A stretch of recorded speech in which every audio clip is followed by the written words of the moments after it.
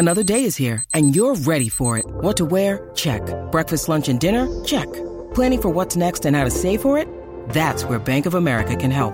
For your financial to-dos, Bank of America has experts ready to help get you closer to your goals. Get started at one of our local financial centers or 24/7 in our mobile banking app.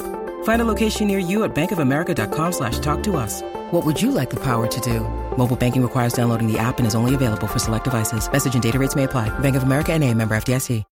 This episode is brought to you by Shopify. Whether you're selling a little or a lot, Shopify helps you do your thing, however you cha-ching. From the launch your online shop stage, all the way to the we just hit 1 million orders stage. No matter what stage you're in, Shopify's there to help you grow. Sign up for a $1 per month trial period at shopify.com/special offer, all lowercase.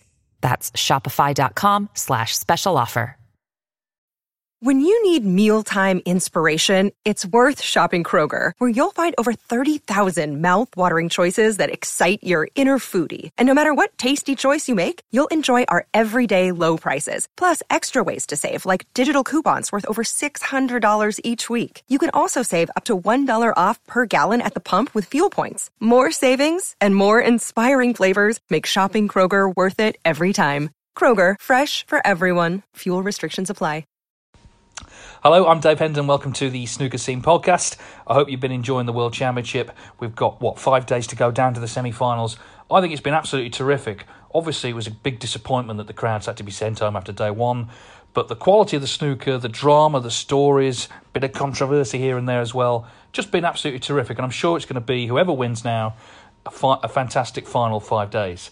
This is a bonus podcast because I had a chat with Marcel Eckardt. Now, he's from Germany. He's just 30 years of age. He's going to become the youngest person to referee the World Championship final on Saturday and Sunday. I sat down with Marcel at the World Championship qualifiers just a couple of weeks ago in Sheffield. At that point, we weren't quite sure exactly what to expect at the Crucible. We didn't even really know if the whole thing was going to be played or not. Both maybe a little bit cautious about exactly how it was going to go. But I know Marcel is really looking forward to donning the white gloves and refereeing the final, his first World Final. Now, you could argue that, maybe it would have been better for them to give it him next year when everything's back to normal, there's a crowd in. Problem is, we don't know everything will be back to normal, actually. It's going to be a big occasion, and as he says in the interview, he becomes the person who referees this World Championship final in this circumstance. I know everyone's very proud that the tournament went ahead. Again, World Snooker Tour and their partners have done a fantastic job. So much work that people don't see has gone on behind the scenes just to get this championship on.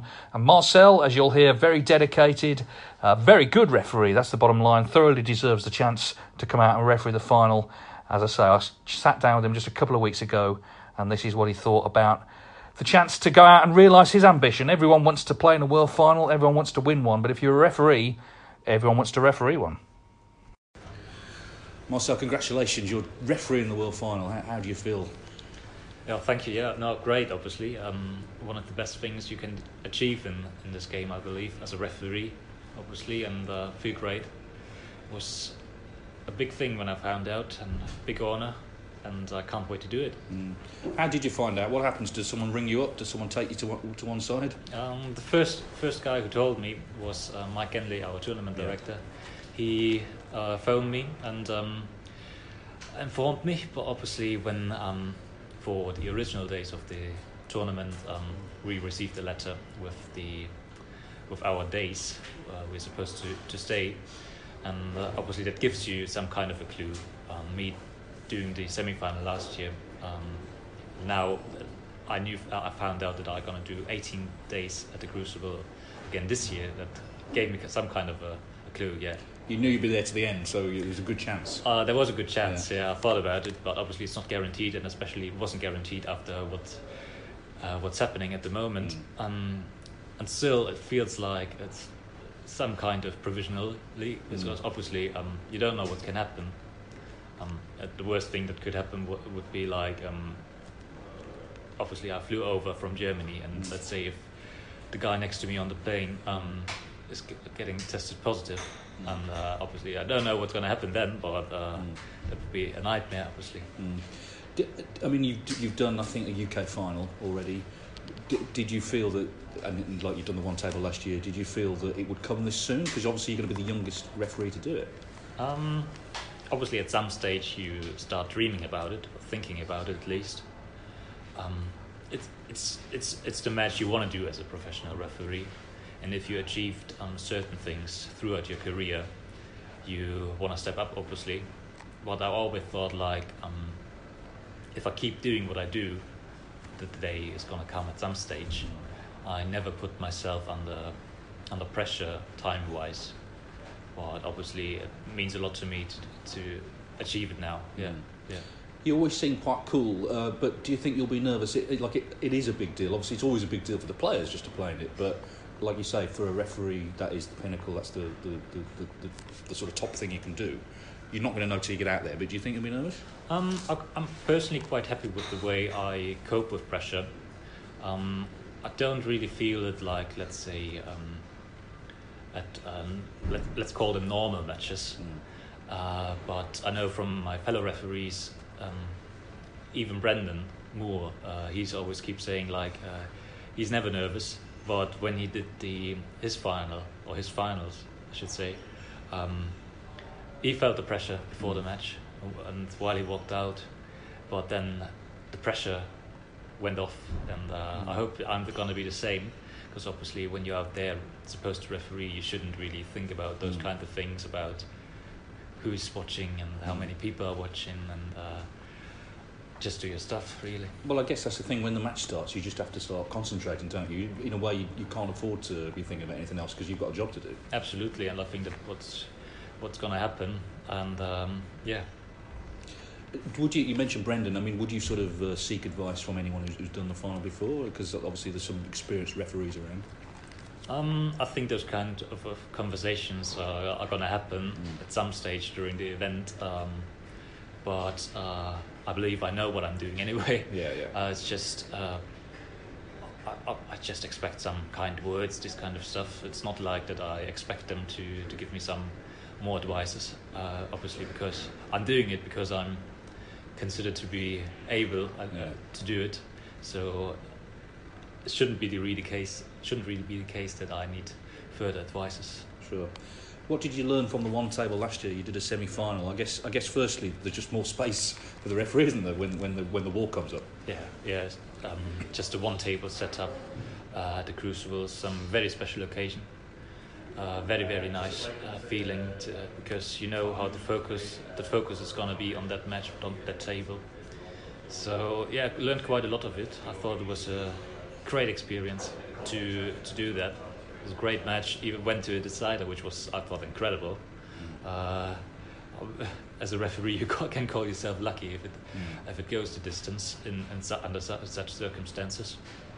And I believe it was a very good preparation for this year as well. Well, yeah, I mean, it was Higgins-Gilbert, wasn't it? And it felt like a final, like you say. It went to a decider, and of course, when you get into the final session and it's close, the crowd are getting involved. So, in a way, it's a sort of bit of an apprenticeship for the final itself, because actually, you know, that semi-final was better than some finals have been in terms of drama.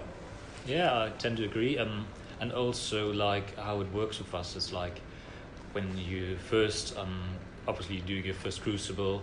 You doing your maybe a quarter-final, and then you're getting awarded a semi-final. It's just like a ladder where you step up on. And so, yeah, very good. How did you discover snooker then? I started watching snooker in 2005. Obviously, I started following it on German Eurosport, which is our main podcast in Germany for the snooker. And somehow I kept watching and fall in love, and in 2008 I started my first referee course, because I found out that I love explaining to people, explaining the rules, and obviously you should only do that if you know what you're talking about. And yeah, that's how everything started. Yeah, I mean, it's interesting to go into refereeing. I mean, did you must have played as well, did you, or did you feel that actually I'm not gonna threaten to break into the pro ranks? No, well, where I come from in Germany, we don't really had any kind of snooker table. I didn't have any access to a snooker table. There was like a kind of casino, but I would have only been allowed to go there from the age of 18, obviously. So I had nothing. But here and there I played American pool, which is actually the thing that I play I haven't picked up cue since January, in fact, but which is obviously down to the coronavirus. But when I play, I usually play the American pool, like 9-ball, 10-ball sort of thing, straight pool. But here and there, I play snooker as well. Obviously, I know how to play. At the end of the day, it's about potting balls into some corners.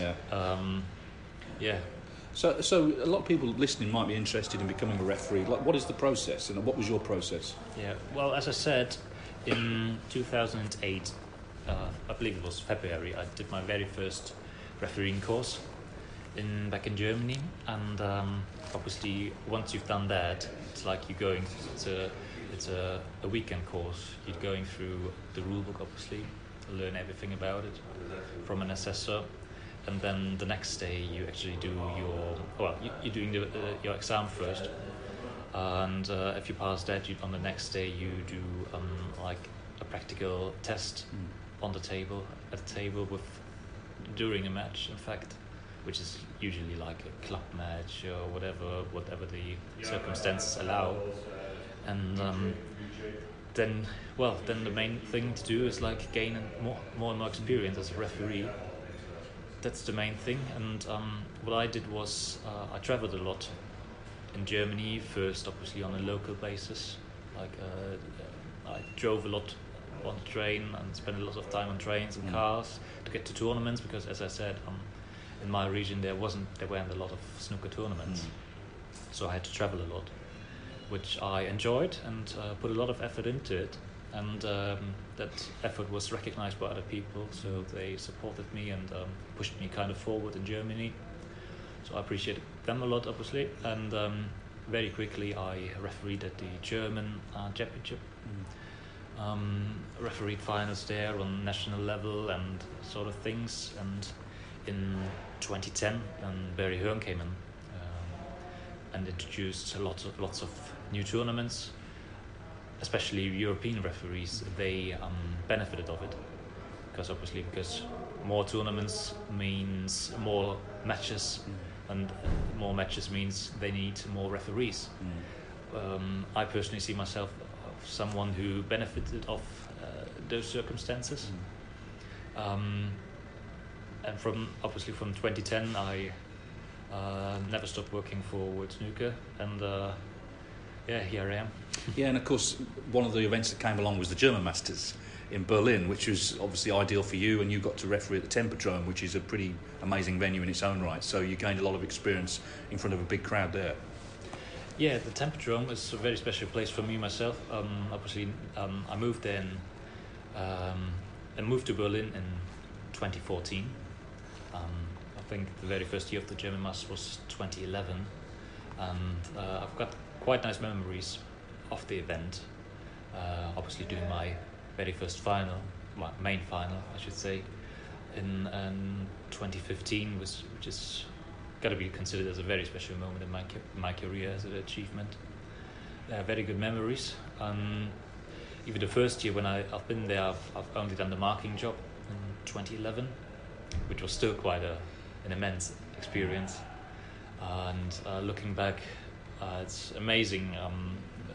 Looking back on myself, I found it quite amazing the way how everything went, how it developed, and very, very happy about everything. What was it like sort of coming into the snooker world, because you would have seen a lot of the sort of top players on television, and you've come in at quite a young age, and then suddenly you're in the middle there taking charge of their matches. Was it nerve-wracking at first, or did you sort of take to it? Obviously it took time to get into the very special environment, but you're getting used to it, I believe, and nowadays it's just like I feel like a part of the family. Obviously you are the same people every day at the tournament, and so it feels like a family, especially with the fellow referees. And but it takes time, I agree, and nowadays it's just like feels very special though to be part of the circuit. What's a referee's sort of routine? You know, we think about players that are playing, I don't know, at 1 o'clock, they're going to have to get up at a certain time, practice at a certain time. What's the referee's routine? Say the match is at 1. When do you get there? What do you actually do? Right, before Corona, we would usually arrive at the venue, like, let's say, an hour before. We get ourselves ready, like, dress ourselves up, and maybe a bit buy the food. Then we're supposed to set up our table half an hour before. Obviously, we got to check all the equipment, got to prepare players' tables with wets and dries and bottle of waters. Got to check the table, whether everything is all right. Got to prepare the scoreboard as well, and usually that takes around, let's say, 5 to 10 minutes maximum. Once we've done that, we're supposed to find the 2 players, tell them that we are their referee, that we are in charge of the match, and tell them the meeting point, obviously the time to meet, and then we usually be at the meeting point 5 minutes before that agreed time, and then at some stage the tournament director says, "Thank you, referees, take your players through, please," and that's what we do, and then we are now home. And what are you what's in your pockets? You know, we see you with those big blazers on. Obviously, your ball marker, I suppose, is one thing. What else have you got going on in there? I've got 2 ball markers. Right. I know certain referees wear a lot more ball markers, but I won't mention any names. So, it's just 2 ball markers. One is for cleaning balls, and the other one is for measuring spots. And I've also got a coin, obviously, for the toss at the start of the match, and if in case a re-spotted black comes up. But it's all I got, 3 pieces, and then nothing else, and nothing should disturb myself apart from the usual stuff that I need. And I've always wondered this. Referees, obviously, they wear the gloves. Now you must get through a lot of gloves during how many pairs of gloves would you get through during the season? Where do you get them from? I personally get them from, at the moment, well, it is actually very, very tough to get them, especially ones that are affordable. And because here in the UK, let's say you get those kind of gloves for €15 or even more, which is quite a lot if you take in consideration the amount of gloves you need. But usually 1 pair of gloves I can use for 1 or maybe 2 seasons, depends. Usually I downgrade them, and depends on their status, because they get some kind of bluing once you use them. But nowadays I receive my gloves from Peggy Lee from China. She is able to provide us with gloves when we see her.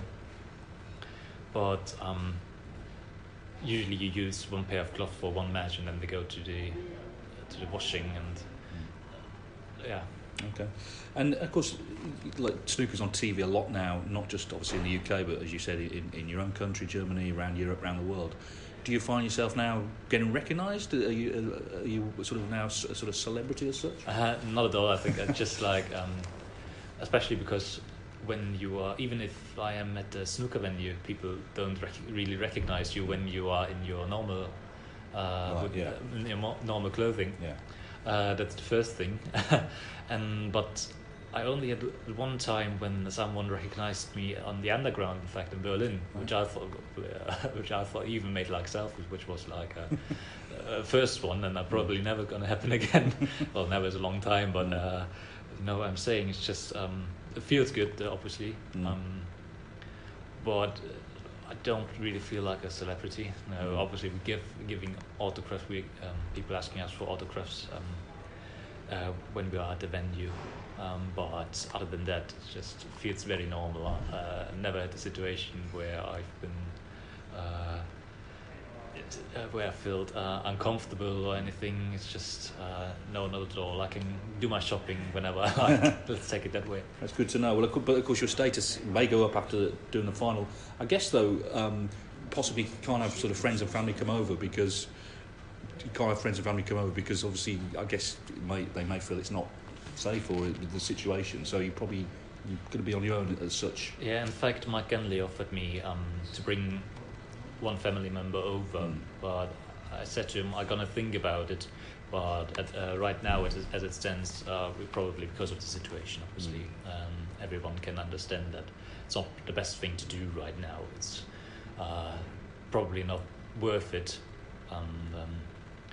but I would love to have someone here, but even have got to take in consideration that because it is my first one, obviously it is very special, and I personally, if I'm 100% honest, I don't really mind it that I can focus on the work I do, and if someone would come over, would been their first time in the UK, and I don't really need to look after them, so that's kind of makes it a bit easier to get through those couple of days that might turn out the most important days of my career so far. Sure. And it's going to be a very different setup, a unique setup. Obviously, there is going to be an audience, but it's not going to be full. It's not ideal, I guess. I suppose you want it to be full, but the point is you're still doing the World Final. It's still as important as ever. No, absolutely. World Final is the World Final for me. It doesn't matter how many. Obviously, it's down to the circumstances, but it doesn't matter to me that we've only got like a third or half crowd in there. I believe people are still going to watch it on television, and probably even more nowadays with like less live sport on that's broadcasted. So you might have an argument that there's might be even more pressure because of more people might turn in. Yeah. Did you kind of thought when you started out, getting into refereeing, that at the age of 30 you'd be refereeing the World Final? It's a big deal, isn't it, this? Yeah, obviously. Well, when I started in 2008, I never thought about getting to the stage where I am now, obviously, which would have been crazy. I still remember that someone was actually saying to me when we talked about the future, we had a conversation, and he said like, it's impossible for us to get through, or we're never going to do it. Well, it turns out that, as I said earlier, never is not as long as we thought back then. It's just incredible really how everything turned out, and especially the age where I am now. Sorry to Paul Collier, but I'm going to be provisionally the youngest referee who's going to take charge of the final, and which is quite a special thing, a much more special thing than being the first German to do it. Because being German is just like a thing that you get in. It's not a choice you have. It's just a case. But being a referee, at a young age, you've got to work. You've got to put all the efforts in. But if you get the reward as a young referee, means like you've done something right. Wish you all the best with it. Congratulations, and I hope you enjoy it. Thanks, Dave. Thank you, Marcel. Cheers. Sports Social Podcast Network. Okay, round two. Name something that's not boring. A laundry? Ooh, a book club. Computer solitaire, huh? Ah, sorry, we were looking for Chumba Casino. That's right, ChumbaCasino.com has over 100 casino-style games. Join today and play for free for your chance to redeem some serious prizes. ChumbaCasino.com. No purchase necessary. Void where prohibited by law. 18+. Terms and conditions apply. See website for details. With the Lucky Land Slots, you can get lucky just about anywhere. This is your captain speaking. We've got clear runway and the weather's fine, but we're just going to circle up here a while and get lucky. No, nothing like that. It's just these cash prizes add up quick. So I suggest you sit back, keep your tray table upright, and start getting lucky. Play for free at LuckyLandSlots.com. Are you feeling lucky? No purchase necessary. Void where prohibited by law. 18+ terms and conditions apply. See website for details.